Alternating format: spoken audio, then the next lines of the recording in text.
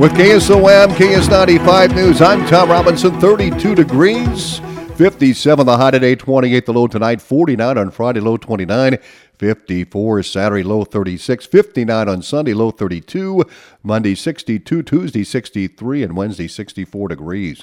A Lennox man faces charges following a single vehicle crash in Adams County. The Adams County Sheriff's Office responded to the accident at around 9 a.m. on Sunday near Highway 34 and Willow Avenue. Deputies found a 2013 black Dodge Dart in the westbound ditch. The driver, later identified as 18-year-old Jesus Ramirez of Lennox, suffered minor injuries. Witnesses stated the vehicle was traveling at a high rate of speed, passing cars in a no-passing zone, and eventually lost control, rolled at least twice, and came to rest on its wheels. Authorities charged Ramirez with OWI first offense, reckless driving, and operating a vehicle without a license.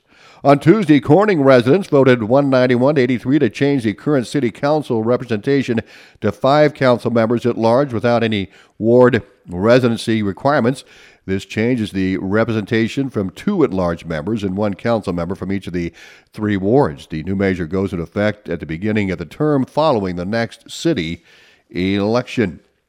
Lennox School Superintendent Dr. Beth Johnson provided the school board with district enrollment data at their meeting Wednesday evening. Dr. Johnson said the data shows an increase of 24 students over last year. Some of that's that large kindergarten group. Yeah, and again, I tend to see the numbers being at that early elementary age. And I don't know if that's indicative of things that are going to be continue to happen. So again, we really need to look at what space we have at Washington and what we're going to do with the support in that building, that grade level. Again, our ELL student population is again increasing from the previous year. I'm assuming we don't have any empty classrooms at Washington. No. Dr. Johnson said the data also shows less students open and rolling out than in previous years and an increase in students open and rolling in. In other news, the board approved offering an early retirement incentive plan.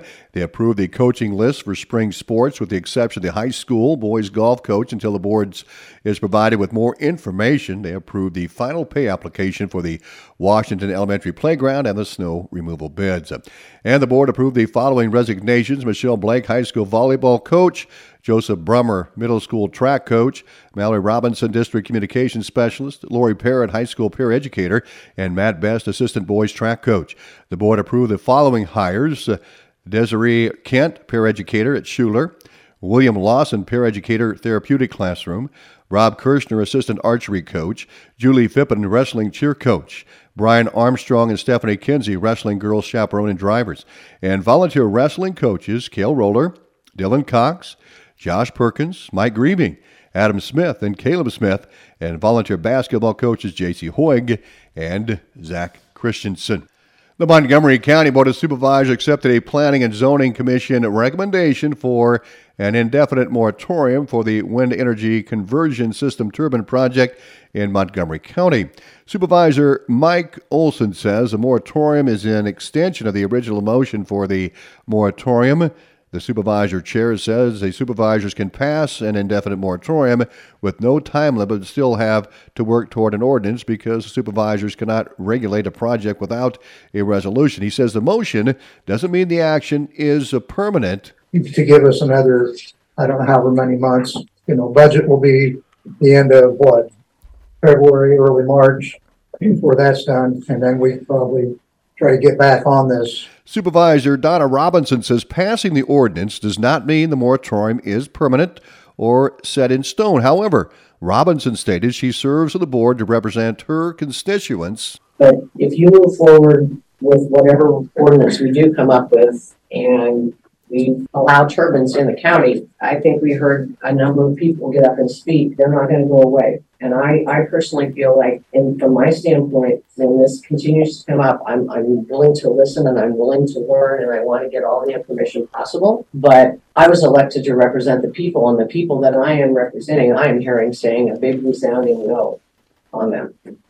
That's my stance. Mid-American Energy proposes building a wind turbine in Pottawatomie County extending into western Montgomery County.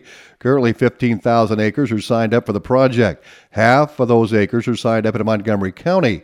The project director appearing at Wednesday's meeting says the project would include 90 to 140 turbines in Pottawatomie County and Montgomery County, and this translates to approximately $99 to $142 million in lease agreements with participating landowners. It also equates to about $180 million in property taxes to the counties where the wind turbines would be located, which is $4.7 million annually. Mid-American Energy does not have the right to exercise eminent domain on these projects or build the turbines without the owner's consent.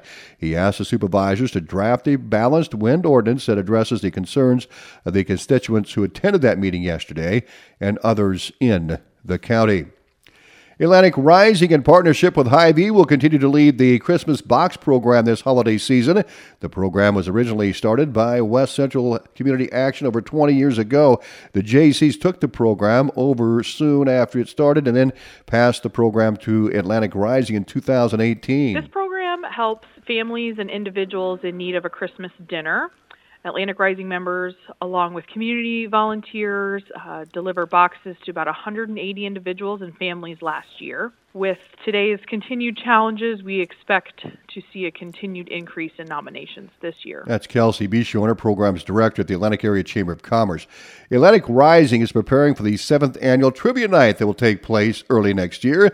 The event will include 8 rounds of 10 questions each. Categories range from math to music to Saturday Night Live and everything in between. There is a prize awarded to the winning team.